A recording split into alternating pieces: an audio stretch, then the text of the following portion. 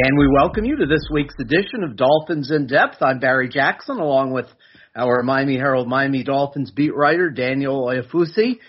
Daniel, good to be on with you, and an interesting week marked by some interesting transactional stuff today, where three receivers who had been in competition for roster spots suddenly are no longer in competition for roster spots. Lynn Bowden Jr., who was an intriguing young talent for them last year, placed on injured reserve, so he is likely out for the season unless the team should reach an injury settlement, waive him, and then somehow bring him back after going through waivers. And, of course, Robert Foster, also released today, injured, and Isaiah Ford injured. So plenty of news today, and it should be an interesting week upcoming.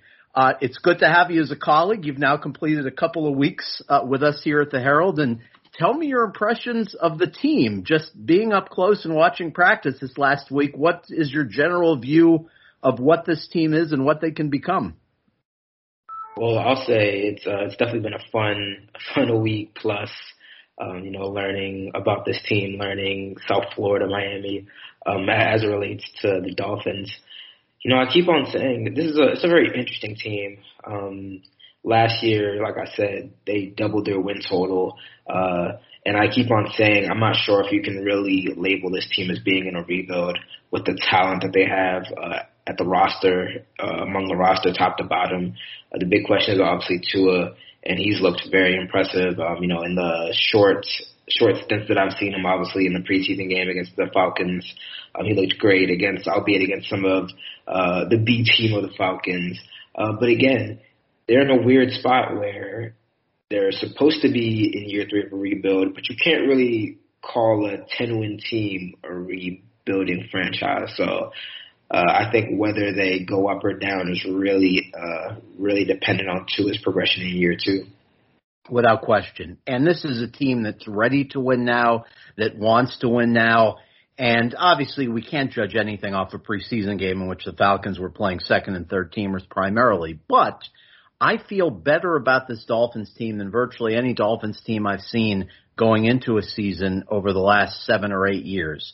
Because if you just look on paper at what they have defensively, their secondary, especially if Javon Holland develops into what we think he can become, their secondary is as good as anybody's. I think they're going to have enough pass rush if Jalen Phillips is as polished a pass rusher as we believe he is, between Ogba and Van Ginkel and Adam Butler and Phillips. I think the pass rush will be very good. My only question defensively, Daniel, is will they be able to stop the run better? Because last year, as we both know and our listeners know, they allowed 4.5 yards per carry. That's simply too much. So that number has to shrink. I think you're going to see improvement against the run because of Bernardrick McKinney's presence. I think Raekwon Davis will be better in year 2.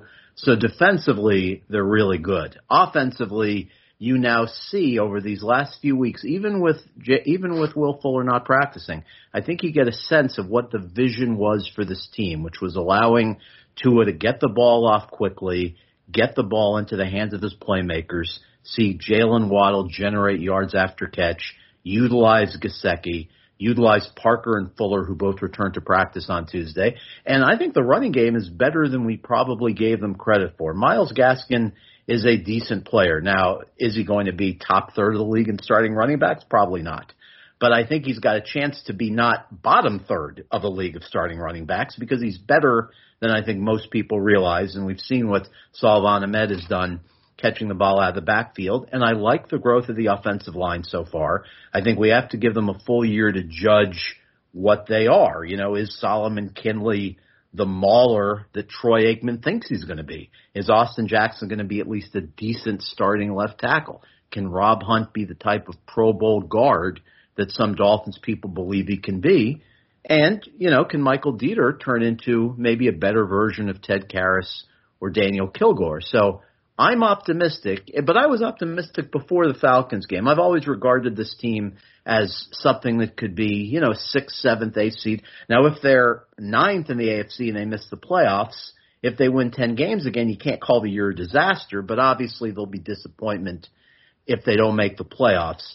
I want to go position by position with you over the course of the show today just to get our thoughts on roster battles and the like, but just a general overview question. if you look in the AFC, who would you say they would be clearly behind, and where would you sort of rank them hierarchy-wise in the AFC, just projecting going into the season, Daniel? Yeah, if you start at the top, I think that they're definitely in a lower class than the Chiefs, the reigning AFC champions. They're definitely a tad bit below the Bills. I do think that the way the roster is constructed, they'll be able to compete with the Bills and even steal a game during the season. But I still would say that they're a little bit, and they're in a tier right below them. I would say that they're probably below the Ravens, just given their veteran experience. And I know that a lot of people are high on the Cleveland Browns, but when you start to go to the second, maybe third tier AFC teams, such as the Browns, the Pittsburgh Steelers, depending on the health of Ben Roethlisberger, even a team like the Chargers, who are expected to make a big leap with Justin Herbert, I would say that I'd put the Dolphins in those classic teams. And you have to remember, this team was 10-6. If they don't lay an egg against the Bills in Week 17, I mean, they're likely in the playoffs. So I would say that expectations are rightfully high for this team, and I expect them to be very, very competitive throughout the season. I know that they have games against the Buccaneers. They have games against the Ravens. They obviously have the two divisional games with the Bills and the Patriots, who I didn't even mention, but I think that they're also in that second tier of AFC teams. But I think that, like I said, they're in the second tier, and they have a chance to really, they surprised people in 2020, but I think they could really surprise people again in 2021 if Tua is the quarterback that they're hoping he can be. I agree with you, and I'll give an example of a couple of teams that last year you would have thought would be clearly better than them that I don't necessarily think are clearly better than them anymore. Tennessee and Indianapolis. I would say on paper the Titans are a little bit better, but I don't think the Titans are dramatically better than Miami. I don't think Indianapolis, with the uncertainty about Carson Wentz and whether he'll rebound from last season's disaster in Philadelphia, I'm not sure they're clearly better than Miami. And obviously there will be an AFC South team that will make the playoffs as a division winner, and it's probably going to be one of those two, right, as opposed to Jacksonville or rebuilding Houston. The one thing that would concern me, and I agree with all of your points about where they fall in the AFC hierarchy, the one thing that would concern me is there are a couple of other non-playoff teams from last year that I would be slightly concerned with. One would be the Chargers, because obviously you're going to get a full year of Justin Herbert. They've improved their offensive line. They will be formidable. And also, you can't ignore New England, not only because of the quality of coaching, but because of the acquisitions they made this offseason, improving at receiver, improving their front seven defensively. So I think New England and the Dolphins are probably close in talent. The big question is, will Tua be better than either Cam Newton or Mac Jones? So even though the Dolphins were right on the cusp of the playoffs, you do have to look behind yourself in last year's standings and be at least leery of what New England and the Chargers can do. Any other AFC dark horse that you could see maybe challenging Miami for a wild card berth? Well, I know a team that's been thrown out a lot is the Denver Broncos. Obviously, they have a kind of a pseudo quarterback competition with Teddy Bridgewater and Drew Lock, but this is a team that has some nice skill position players, I should say. They have a defense led by Von Miller and Bradley Chubb, and they were a team that was kind of floated out as a potential suitor for Aaron Rodgers because they had so much talent, and it seemed like they were just a quarterback away. So I think that they're, I can't say a 500 team now because there's 17 games in the regular season, but a 8-9, 9-8 team that could be a surprise team and maybe win double digits depending on how things shake out. Yeah, I could definitely see that. I want to go over with you each position on the roster because if there's ever time to do it, it's this week with roster cutdowns looming on Tuesday, August 31st. Teams must get down from 80 to 53 at that point. And I guess the situation at receiver, which was always very intriguing, became a little more clarified today. We don't have total clarity, but as we tape this on a late Tuesday afternoon, as we mentioned at the start of the show, 3 receivers who had been contenders for jobs are no longer contenders for jobs. Robert Foster who had a very good camp at times, showing good speed, was waived injured. Isaiah Ford was released. Lynn Bowden Jr. placed on IR, likely out for the year. So now, I think it's pretty clear cut.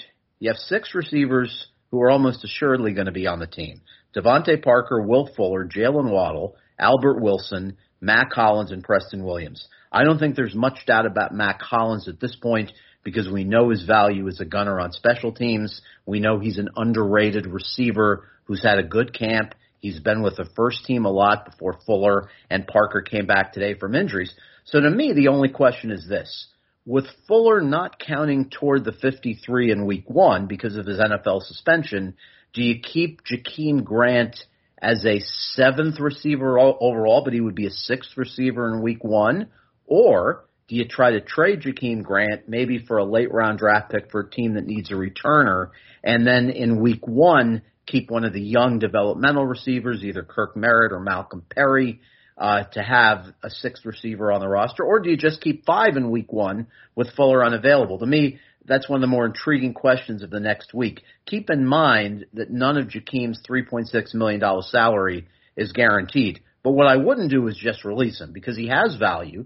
He was 3rd in the AFC in punt returns last year. We know he's been one of the league's better return men over the last few years. So even if Waddle should take that job early this season or at some point this season, he still has value. I did think it was interesting, Daniel, that we saw other guys return kickoffs and punts in the Falcons game, whether it was Noah, whether it was Malcolm Perry, and that said to me that the Dolphins were preparing for a post-Jakeem world in which maybe Jalen Waddle was injured or unavailable. They wanted to know who would be their backup return man if Jakeem isn't on the team and if Jalen Waddle is for whatever reason not available.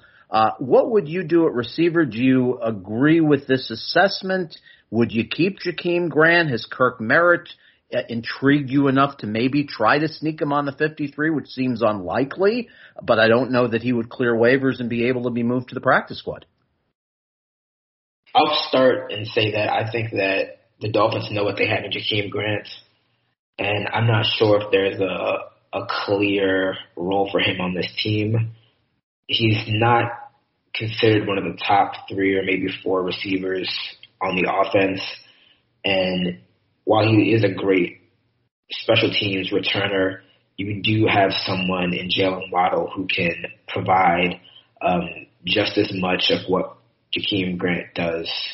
And, you know, we saw that in the preseason opener against the Bears. I think that when you get down to the bottom end of a depth chart for a various position, not counting quarterback, obviously, you're looking for guys who can play special teams. And I think that's a big reason why Mack Hollins will be on the 53-man roster.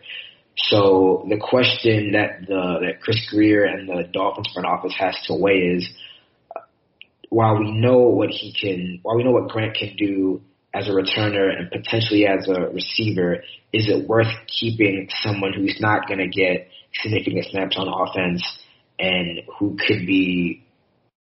position on special teams could be overtaken? Is it worth keeping that guy on the 53-man roster?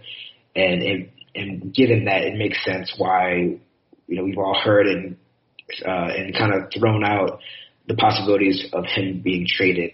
If I were in the Dolphins position, I would lean to seeing if I could use Jakeem Grant as a trade chip, because you have to keep in mind, keeping Jakeem Grant on the roster isn't just about having a certain amount of receivers on the 53-man roster. If you keep him on the roster, that's another end of the roster guy, maybe an extra linebacker, maybe an extra cornerback, somebody like Jamal Perry or another safety who is not going to be on the roster. And those are the difficult decisions that you get when you get down to the 53-man roster cut down. Again, given the depth at wide receiver that they have, I would lean to seeing if you can get something in return in a trade for Jakeem Grant. If you're not, I think that while a guy like Kirk Merritt has shown promise, you'll take your chances with trying to get him on the practice squad and then kind of dealing with the numbers in the coming weeks. Because, again, while this time next Tuesday, we'll have the 53-man roster. It's not set in stone. There's going to be a lot of transactions, whether that's guys being placed on IR, guys being released and then being signed again. So there's going to be a lot of movement even after we get to the initial 53-man roster. I agree with you on the numbers game at receiver. I do think it would be difficult to keep Jakeem Grant long-term, barring another injury for this reason. Once Will Fuller is back on your 53 in week 2, keeping Jakeem Grant, assuming you keep Preston Williams, would mean having 7 receivers. And I think this team simply cannot afford to carry 7 receivers when they're going to be carrying 4 tight ends because, Gesicki, Durham Smythe, Adam Shaheen will be on the team, barring something stunning. And obviously Hunter Long, the 3rd-round pick, will be on the team. And that doesn't even count Cethan Carter, who's a combo H-back tight end, who conceivably could begin the year on IR. He's got a sprained knee, but he would initially have to be on the 53 next Tuesday at 4 p.m. if you want to keep alive the possibility of him being activated and helping you after 3 games this season. Let's go over quickly the rest of the offense as far as open jobs. Running back, I think it's clear to both of us. Obviously, the top 3 is set in whatever order: Gaskin, Malcolm Brown, Ahmed, with Gaskin your likely starter. To me, it comes down to Laird or Dokes rather than Jordan Scarlett, or maybe someone who's currently on another team who's going to be waived for the 4th running back job. I thought it was interesting, Daniel, that Eric Studesville said to me yesterday when I asked him what does Jared Dokes do well. He said, well, he would like to see him run with a little more power, which I found interesting. So Jared Dokes has not won the 4th running back job. Patrick Laird is formidable competition. He's been here a couple of years. He knows the system. He has value on special teams. He can catch the ball out of the backfield. So I'll be interested to see how that battle goes. And frankly, there's a possibility both could be cut and not be on the 53. And then maybe if Miami places someone at another position on IR, maybe a Cethan Carter or Vince Beagle, maybe they then re-sign Laird or Dokes as a 4th running back on the 53 after some initial roster machinations. Quarterback, not worth discussing roster decisions there. We know Tua and Brissett will be on the 53. We know Reed Sinnett will be on the practice squad unless another team surprisingly takes a chance on him and puts him on their 53 on a waiver claim next week. So that just leaves offensive line to toss around before we go to break.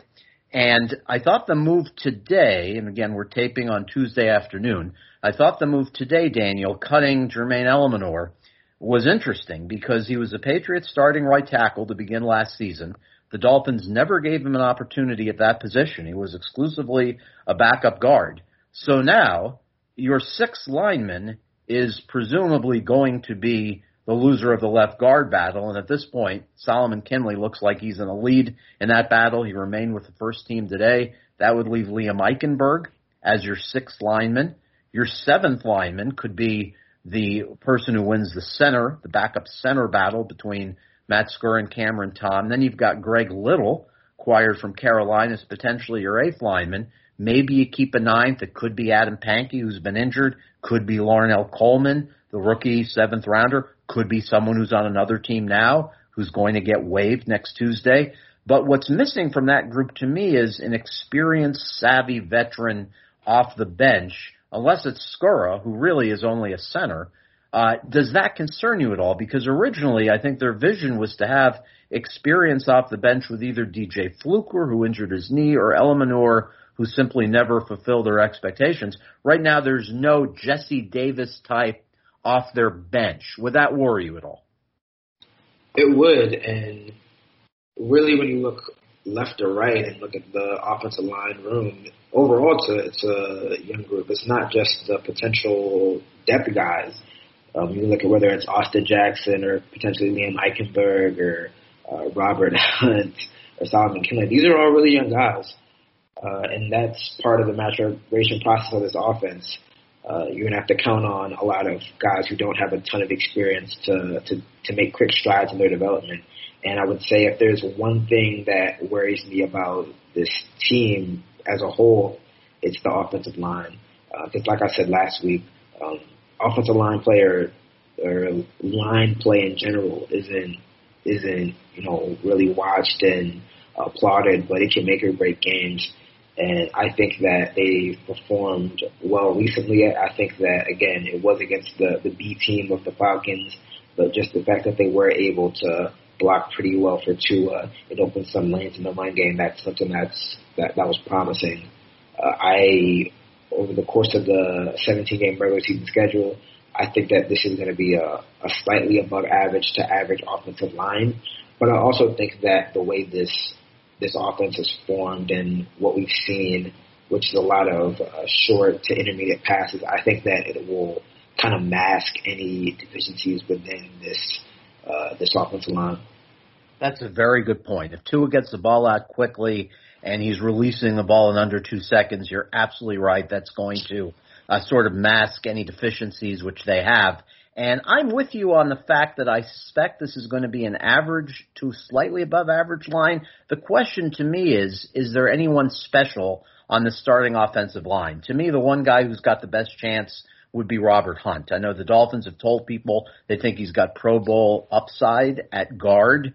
He's a really talented kid. The transition's gone very smoothly. So I think he might have a chance to be sort of an upper echelon guard. With Austin Jackson, he just was so raw coming in at the USC last year. You're just still not sure how high the ceiling is. The one thing I'm encouraged about with this line is even though obviously they're far from perfect, there have been mistakes. Austin Jackson struggled against Chicago. Despite all of that, there's never been a moment where I thought it was too big for any of these guys going back to last year. There was never a moment where Kinley or Jackson gave up like 3 sacks in the span of 10 minutes or something. So at the very least, they look like they're going to be generally competent. The question is, can they be better than that? With all of the high round picks invested on offensive linemen, you should emerge from this process within the next year having a clearly above average offensive line. Whether they will or not still has to play out. Okay, so we broke down the offense for you in the roster battles. Daniel and I are going to do that on the defensive side of the ball after we take this short break. Another day is here, and you're ready for it. What to wear? Check. Breakfast, lunch, and dinner? Check. Planning for what's next and how to save for it? That's where Bank of America can help. For your financial to-dos, Bank of America has experts ready to help get you closer to your goals. Get started at one of our local financial centers or 24/7 in our mobile banking app. Find a location near you at bankofamerica.com/talktous. What would you like the power to do? Mobile banking requires downloading the app and is only available for select devices. Message and data rates may apply. Bank of America N.A., member FDIC. When you need mealtime inspiration, it's worth shopping Kroger, where you'll find over 30,000 mouth-watering choices that excite your inner foodie. And no matter what tasty choice you make, you'll enjoy our everyday low prices, plus extra ways to save, like digital coupons worth over $600 each week. You can also save up to $1 off per gallon at the pump with fuel points. More savings and more inspiring flavors make shopping Kroger worth it every time. Kroger, fresh for everyone. Fuel restrictions apply. And we welcome you back to the Dolphins In-Depth podcast. Barry and Daniel with you as we await preseason game number 3 in Cincinnati on Sunday afternoon. We're breaking down the Dolphins roster by position as we head toward the cut down to 53 next Tuesday at 4 p.m. Eastern Time. Let's talk front 7 defensively. To me, you have a few interesting decisions left. There are a bunch of bubble guys who have NFL experience, either a little bit of experience or significant experience, that you wonder, will any of them stick? And that group includes Calvin Munson and Shaquem Griffin at linebacker, certainly Vince Beagle, who missed last year with the Achilles and now has a foot injury on the other leg.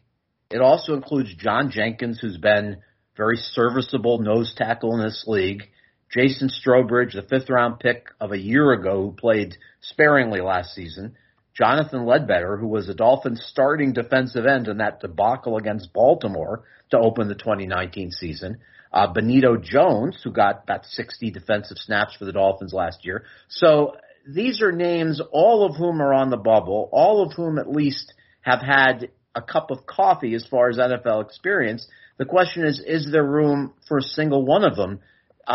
I'm looking at it, and I ran the numbers this week, Daniel. I took a look at how many spots they can allocate to the front 7 on their 53. To me, it would surprise me if any of those guys make the initial 53, except possibly Beagle, if he heals quickly, which I'm not expecting, I think he's more likely headed to IR. Maybe John Jenkins, but to me, Jenkins would be someone who you would cut initially and then maybe re-sign after week 1 before he would be guaranteed for the season. The contract would be guaranteed for the year only if he's on the team for week 1. So any of these fringe bubble guys that you think they should keep, I'm presuming that Sam Eguavoen is on the team after last week. I think we'd be stunned if he wasn't. I think Duke Riley's on the team because he's getting a lot of work with the first group in nickel packages. At least he has been until recently. I think Brennan Scarlett is on the team, even though he's now injured. So I don't know what bubble guys of any of these stick. Anyone jump out to you that you'd like to see more time invested in? I would say not really, and I would say I agree with you that I don't think that any of these veterans have really made a push. We haven't seen them much with the first team, and again, when you get to the bottom of the roster, those final spots, a lot of times it comes down to special teams. I thought that it was really notable that Griffin didn't play a single defensive snap against the Falcons. If you asked me right after the game what that meant, I thought it probably meant he wouldn't be around for the next set of roster cuts, but he did live to see another day. But again, I don't really expect him to be on the 53-man roster. I think that this defense is one that has a lot of depth from top to bottom. Even among the linebacker core, which you would probably say the inside linebacker core is maybe the weakest part of this defense.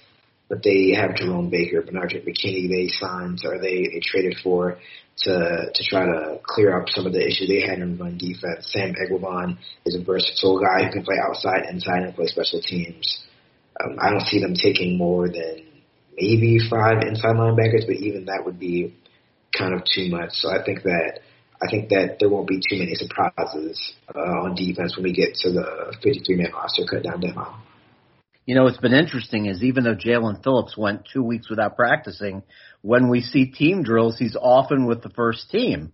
And I asked Robbie Leonard, one of their linebacker coaches, yesterday, how realistic is it for him to play a lot week 1? And he said the guy needs snaps in practice. He said we just haven't seen him enough in practice to even think ahead yet to week 1. What's clear, though, is that they know how physically gifted he is. I mean, 6'5", 260, with those sort of polished pass rush moves you can't teach, of course. And what also pleases them is the fact that he's extremely sharp. He can take things learned in the classroom to the field quickly. So I think that gives them confidence that he's going to be able to contribute immediately in a significant role week 1, even though he hasn't practiced a lot because of a hamstring injury. I've been encouraged front seven-wise by a couple things, Daniel, in this camp. One is it's clear that what we saw from Van Ginkel last year was not an aberration.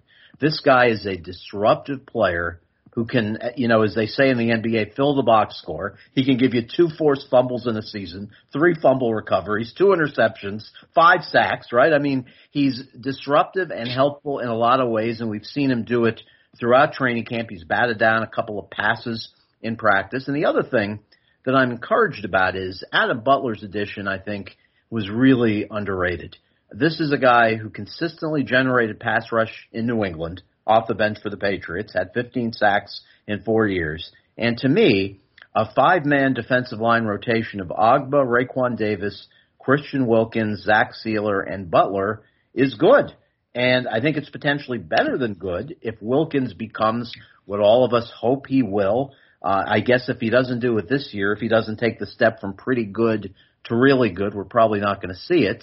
And obviously Raekwon Davis' ceiling is very high. We all know about Flores' fist pump after Davis fell to them in the draft in 2020. So to me, it's a front 3, if they are in a 3-man front, or front 4, that has the potential to be really good. I like that 5-man rotation. I just don't know that there's a 6 Dolphins defensive lineman on the roster now who sticks. I haven't seen much from Strobridge, Ledbetter, Benito Jones, Tyshawn Render in camp. And these are all interesting young players who deserve an opportunity, but all of them have been in the game when there have been several long runs against them by Chicago and Atlanta in the second half of games. So I'm not sure any of them stick. And as we talked about, Jenkins is an interesting case because we know the Dolphins trust him. We know he has an NFL body of work. He hasn't been great in preseason. He probably would go unclaimed off waivers if you release him and bring him back, but he has value as a big guy who can be a backup nose. So I think that's a decision that will at least draw some discussion next week. Want to move over to the defensive backfield. Your initial thoughts before we go over roster battles. Tell me your initial thoughts of this defensive back group, Daniel. What's jumped out to you? What surprised you?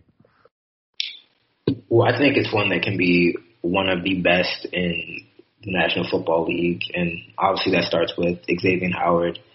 I know the Dolphins are relieved that they were able to kind of put that saga, that early training camp saga behind them because he is one of the best cornerbacks in the league. And though Byron Jones may not be right up on his tier, he's a very reliable option as a number 2 guy. And then you look at the safety tandems, or I'll say trio right now because Javon Holland hasn't officially taken over that top job at free safety. It's one that's very versatile, can do a lot of different things, which is important in Josh Boyer and Brian Flores' defense. Like I said last week, it's a defense that blitzes a lot, so they end up playing a lot of single high safety, and that's where they're hoping that Holland can kind of be that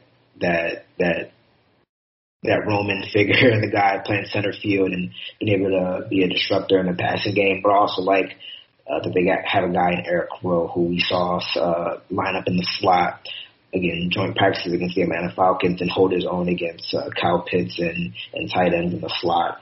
So again, we hear it all the time that this is a defense based off its versatility and being multiple, but that's not just coach speak. They really do rely on that to keep offenses on their heels and confuse them. And again, in the defensive backfield, I think that the reason why they're so successful on third down and why they were one of the best defenses on third down is because they have guys who on the outside who can lock you down.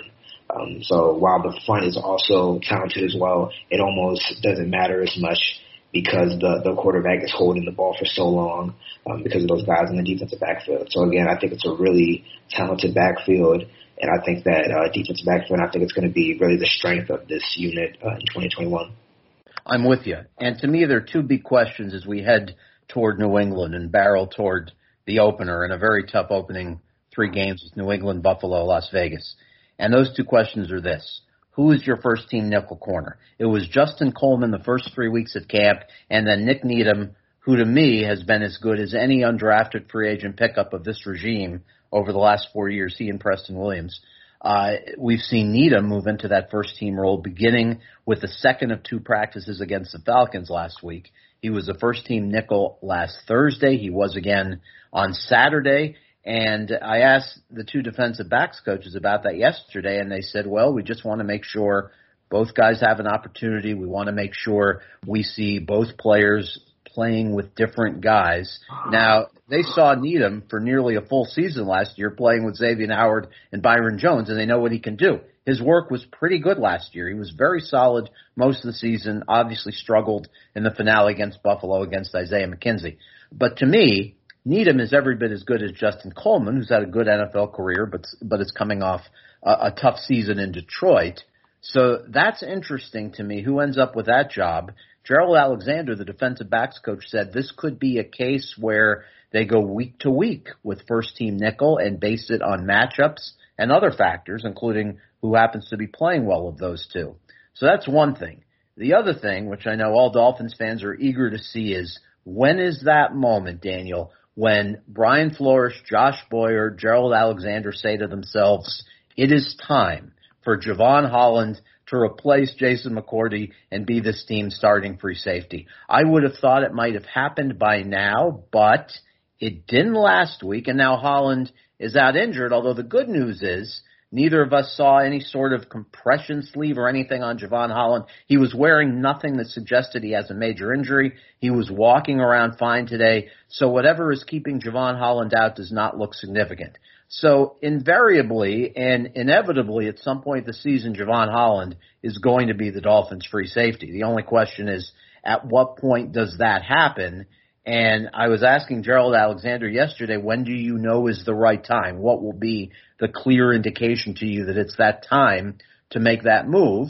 And he said so much has to do with communication from Holland, calling out the correct signals pre-snap. He says he knows a lot already, but there's certainly another level of graduate degree classes that he can get to until they're comfortable with him in that role. So it's obviously a moot point until Holland is back practicing. The good news is that it doesn't look too serious. To me, Eric Rowe has really been an underappreciated member of this team. He's done well against every tight end he's played except the two best ones in the league, Kelsey and Waller, and everybody can say that. I know you spent some time with him today, Daniel. What's your impression of Eric Rowe, who to me is a real success story of this regime? Yeah, my impressions were that he's a very selfless guy. He's one that is kind of bounced around position-wise. He played a bit of safety, or he played safety a lot in college, and then he entered the league with the Eagles and then the New England Patriots as a cornerback, and then finally he came back. He said he was injured in 2018, but he signed with the Dolphins and joined Flores in Miami in 2019, and he made that switch to safety. And I think that the team has really benefited, again, from his versatility, the ability to line up in different spots and do different things. And I think that, again, that's going to be really helpful for this defense. I look at their looming matchups with the Bills and how often the Bills go 4 wide or they go 11 personnel, which is 3 wide receivers and 1 tight end, and the fact that you're going to need to throw defensive backs out there who can cover different positions, whether that's a tight end, a wide receiver, maybe even a running back in spots. And that's where I think that Eric Rowe is going to be really, really impactful for this defense. Yeah, I feel good about this team at safety. I guess the roster questions at safety would be this. Brandon Jones, who came back from the ankle injury, will be one of the 4 safeties for sure, along with obviously Rowe, McCourty, and Holland. The question is there room for a 5th? Do you keep a Nate Holley, the former CFL Rookie of the Year from a defensive standpoint? Do you keep Clayton Fejedelem, who has value on special teams but also has a $2.3 million salary, none of which is guaranteed? Or do you keep Jamal Perry, the former cornerback, who has stuck around for the entire length of the Flores regime? My guess is none of them stick. I think you begin the year with the 4 safeties. That's my guess of how it's going to work out.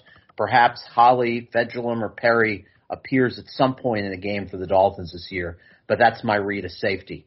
I would agree. Yeah. I would say I would agree with that assessment for 2 reasons. Because of the versatility that McCourty brings you in being able to not only play safety but cornerback, and the fact that if the Dolphins do keep 7 receivers like we think they will, and 4 tight ends potentially or 4 running backs, you're going to see one position maybe not have as much depth as usual. And again, the fact that those types of guys might be able to clear waivers, and then you can get them back on the expanded practice squad. And a lot of those rules from last year have carried over to this season, where you're able to keep more guys on the practice squad and then elevate 2 guys. So you can see a situation where guys are on the practice squad and then they're elevated on game day to play special teams. Yeah, I totally agree with that. There is one position where you're going to have to keep sort of a limited number of players, and I think safety makes sense as one of those positions.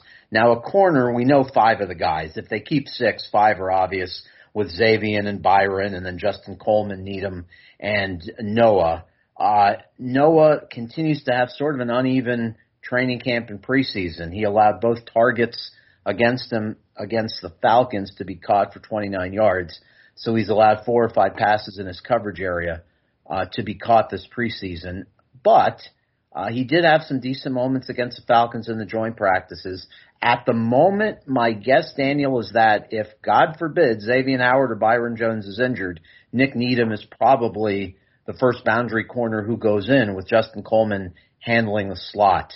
I guess there's a possibility McCourty could be used in that role as well, but I would be surprised if it's initially Noah in that role. Of course, if the Dolphins are in that position, it's going to be a tough spot because this defense clearly is built so much around Xavier and to a lesser extent what Byron Jones is able to do.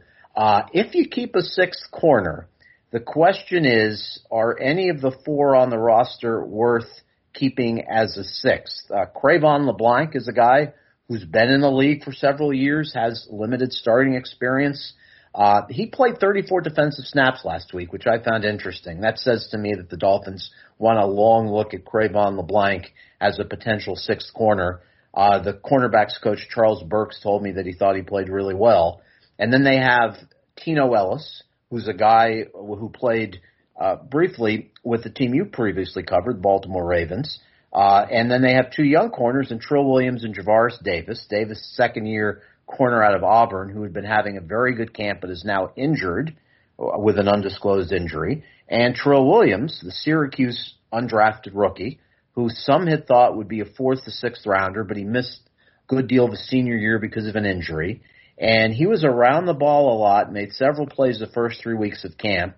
You and I were sitting next to each other last Thursday and saw him suddenly inserted against Matt Ryan in the first-team Falcons offense late in day 2 of their joint practices. And unfortunately for Trill Williams, it didn't go well. Gave up a couple of completions, which obviously shouldn't discount the good work that he's done in camp. But I think the likelihood with Trill Williams is that the Dolphins try to get him on the practice squad, hope he clears waivers, and sort of have him as a developmental corner. Which of these guys are you interested in seeing this weekend at Cincinnati, knowing that Javaris Davis very well might miss the game because of injury? I would say LeBlanc, just for the simple fact that, again, and Flores even alluded to it in Tuesday morning's presser when he said it's fair to say that there's 2, 3, maybe even 4 open spots left on the roster. And again, I keep on saying it, when you get down to that, it comes down to special teams a lot. And he did have, he did get some run on special teams, but like you said, he did primarily play on defense. So I'd definitely like to see him get some run and see what he can do as a guy who can potentially be another roster special teams guy, but maybe a pinch cornerback if they have a rash of injuries. Trill Williams, again, I was very interested, as you said, to know the reason behind him getting first team reps in the joint practices. Maybe there was a method to the madness. But again, yeah, I think a lot of those guys they're gonna get significant time in the preseason finale. Brian Flores hasn't disclosed what the plan is, but I don't think that we're going to see a lot of those defensive starters play past the first quarter, if at all. So I think there's going to be a real opportunity for some of those quarterbacks to potentially seize a final roster spot. It's funny to me, and you just touched on this, who's going to play on Sunday. It's just funny to me that there isn't sort of uniformity. There isn't any sort of uniformity among NFL coaches about which game to use as a dress rehearsal game. We saw the Falcons play really none of their starters Saturday. Maybe we'll see them in a Sunday night NBC game for the Falcons against Cleveland this weekend. The Dolphins obviously took the opposite approach, played their starters for an extended time. I would be surprised if we see many starters play much at all Sunday in Cincinnati. But this would seem like something you would think NFL coaches should discuss when they're all together at an owners meeting in Palm Beach or Phoenix in March and try to, reach some conclusion about, okay, what's the game that should be the dress rehearsal game? Because you really don't get a good gauge of some of your players if they're playing primarily against backups. I guess that's neither here nor there, but it was something I was thinking about over the weekend. So if I'm Flores, I do not play Tua this weekend. Or really, I'm not even sure how much I play Jacoby Brissett. I would play Brissett maybe a quarter and then let Reed Sinnett play 3 quarters in Cincinnati. I would not play any of the receivers who have been injured and are now back. Will Fuller, Albert Wilson, Devontae Parker. There's no need to risk an injury in this game. I don't play Gesicki. I do play the entire young line because they need the work. I would not play Jesse Davis. Let him rest his right leg. He's had some swelling in his knee, but he says there's nothing serious there. Let Liam Eichenberg play virtually the whole game at right tackle. So that's what I would do offensively. Sounds like you agree with me, at least with the offensive part. What would you do defensively? Who do you want to see play on Sunday in Ohio, Daniel? I'll tell you who I don't want to see, which is pretty much the entire starting defense outside of a guy like Jalen Phillips. I think that he could really contribute from getting some extended action, and we did see him play into the second half against the Falcons. I'll say overall, I think that the thing that's making the rationing of the playing time so difficult to kind of map out is the fact that there's such a large gap in between the final preseason game and then the week 1 opener for everyone. It's about 2 weeks essentially until from the 2 games. So that's why we do see some different teams taking different approaches. And there's the question of, how rusty will you be if you don't play all your starters and they have a couple of days off and then you finally get to week 1 prep. But I agree with you. I think that the offensive line would be really it would be beneficial for them to get that timing down, that communication, because it is a young group. But outside of that, I don't think we need to see a lot of these starters. I think that while they did perform well against backups, I think that you have to feel confident in what you saw and hope that will start to carry over into your preparation for week 1 in the New England Patriots. Yes, and I would also like to see a lot of snaps on Sunday, and I think we will, for 4 young defensive linemen, Strobridge, Ledbetter, Benito Jones, certainly among that group. Tyson Render was the other one. Just to see what you have in those guys, whether they're worth investing more time in on the practice squad, whether they're players on other teams that you think would be better developmental defensive ends on a practice squad, maybe as guys who you would elevate in a pinch to a game day. So that to me will be important. And also another look at a few of their young defensive backs, including the young corners we talked about, Trill Williams. Does he show them anything where you decide, okay, this is someone that's worth investing more time in on the practice squad at the very least, which would seem likely. And obviously it's a big game for the Calvin Munsons of the world, guys who are on the roster bubble, Shaquem Griffin obviously as well. So Sunday will be intriguing in that regard, even if it's not great theater, even if we don't have many starters playing the game. But I know you're off to Ohio. Enjoy your first Dolphins road game as the Miami Herald's beat writer. I enjoyed it, Daniel. We thank all of you for joining us. Enjoy Dolphins at Bengals Sunday. We will talk to you next week. So long, everybody.